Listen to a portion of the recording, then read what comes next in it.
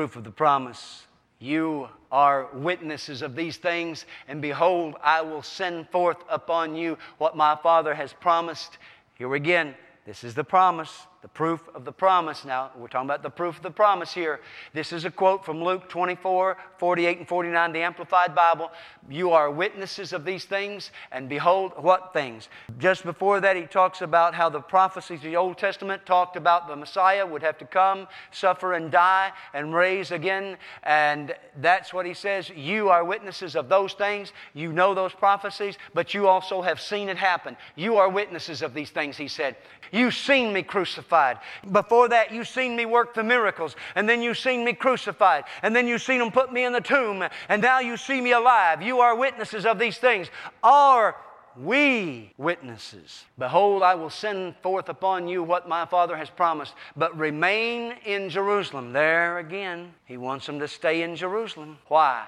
Until you are clothed with power from on high. Now here Jesus uses a different Greek word, clothed. In the King James it will say endued. I like the word clothed. I like it when the Holy Spirit wraps them big wings like a dove all around me. Can I say this? I think I can. I was going to preach in one church, and I told my wife, I said, I don't want to get carried away in this church. I don't know these people, don't know this pastor. Pray for me that I'll be more controlled.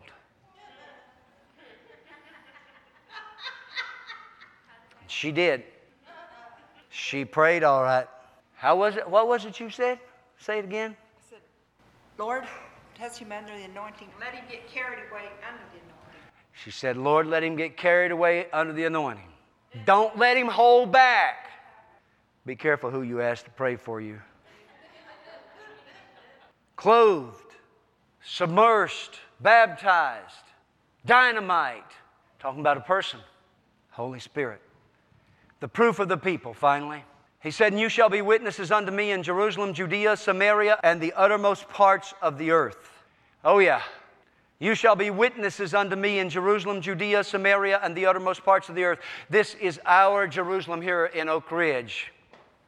Our Judea is the region. The Samaria is the place where nobody wants to go. It's the people that nobody wants in their church. It's the people that are the outcasts. It's the people that have been pushed off. It's the people that have been neglected. It's the people that aren't pretty. Wasn't it Brother Eddie Turner that said that God told him, said, if you'll care about the people that nobody else cares about, I will give you the people that everybody else wants. I believe that we need to be witnesses right here in Oak Ridge and the surrounding area. I believe we need to be witnesses in our Judea, the surrounding counties and region. I believe we need to be witnesses in the Samaria, that part where they've been cast off and neglected and don't fit in other churches. I believe we need to reach out to them and say, you can fit in our church. We're all crazy down there. Come on, we can use one more. The uttermost part of the earth. I can't go to Africa, Argentina, Brazil, India, Russia, but our missionaries can,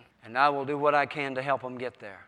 Witnesses. Oh, now we better talk about that word witness, huh? What does it mean to be a witness? Well, it comes from the Greek word we get the English word martyr from. Now, I've got witness and I've got evidence. Let's just tie these together.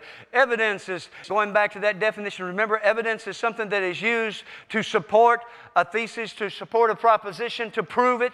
That's what the Holy Spirit got into my spirit with last night. And when you look through the book of Acts, this word occurs over and over and over again. We are witnesses, we are witnesses, we are witnesses. It comes from the same word that we get our English word martyr from. A witness puts his life on the line. That's what it means. A witness puts everything on the line.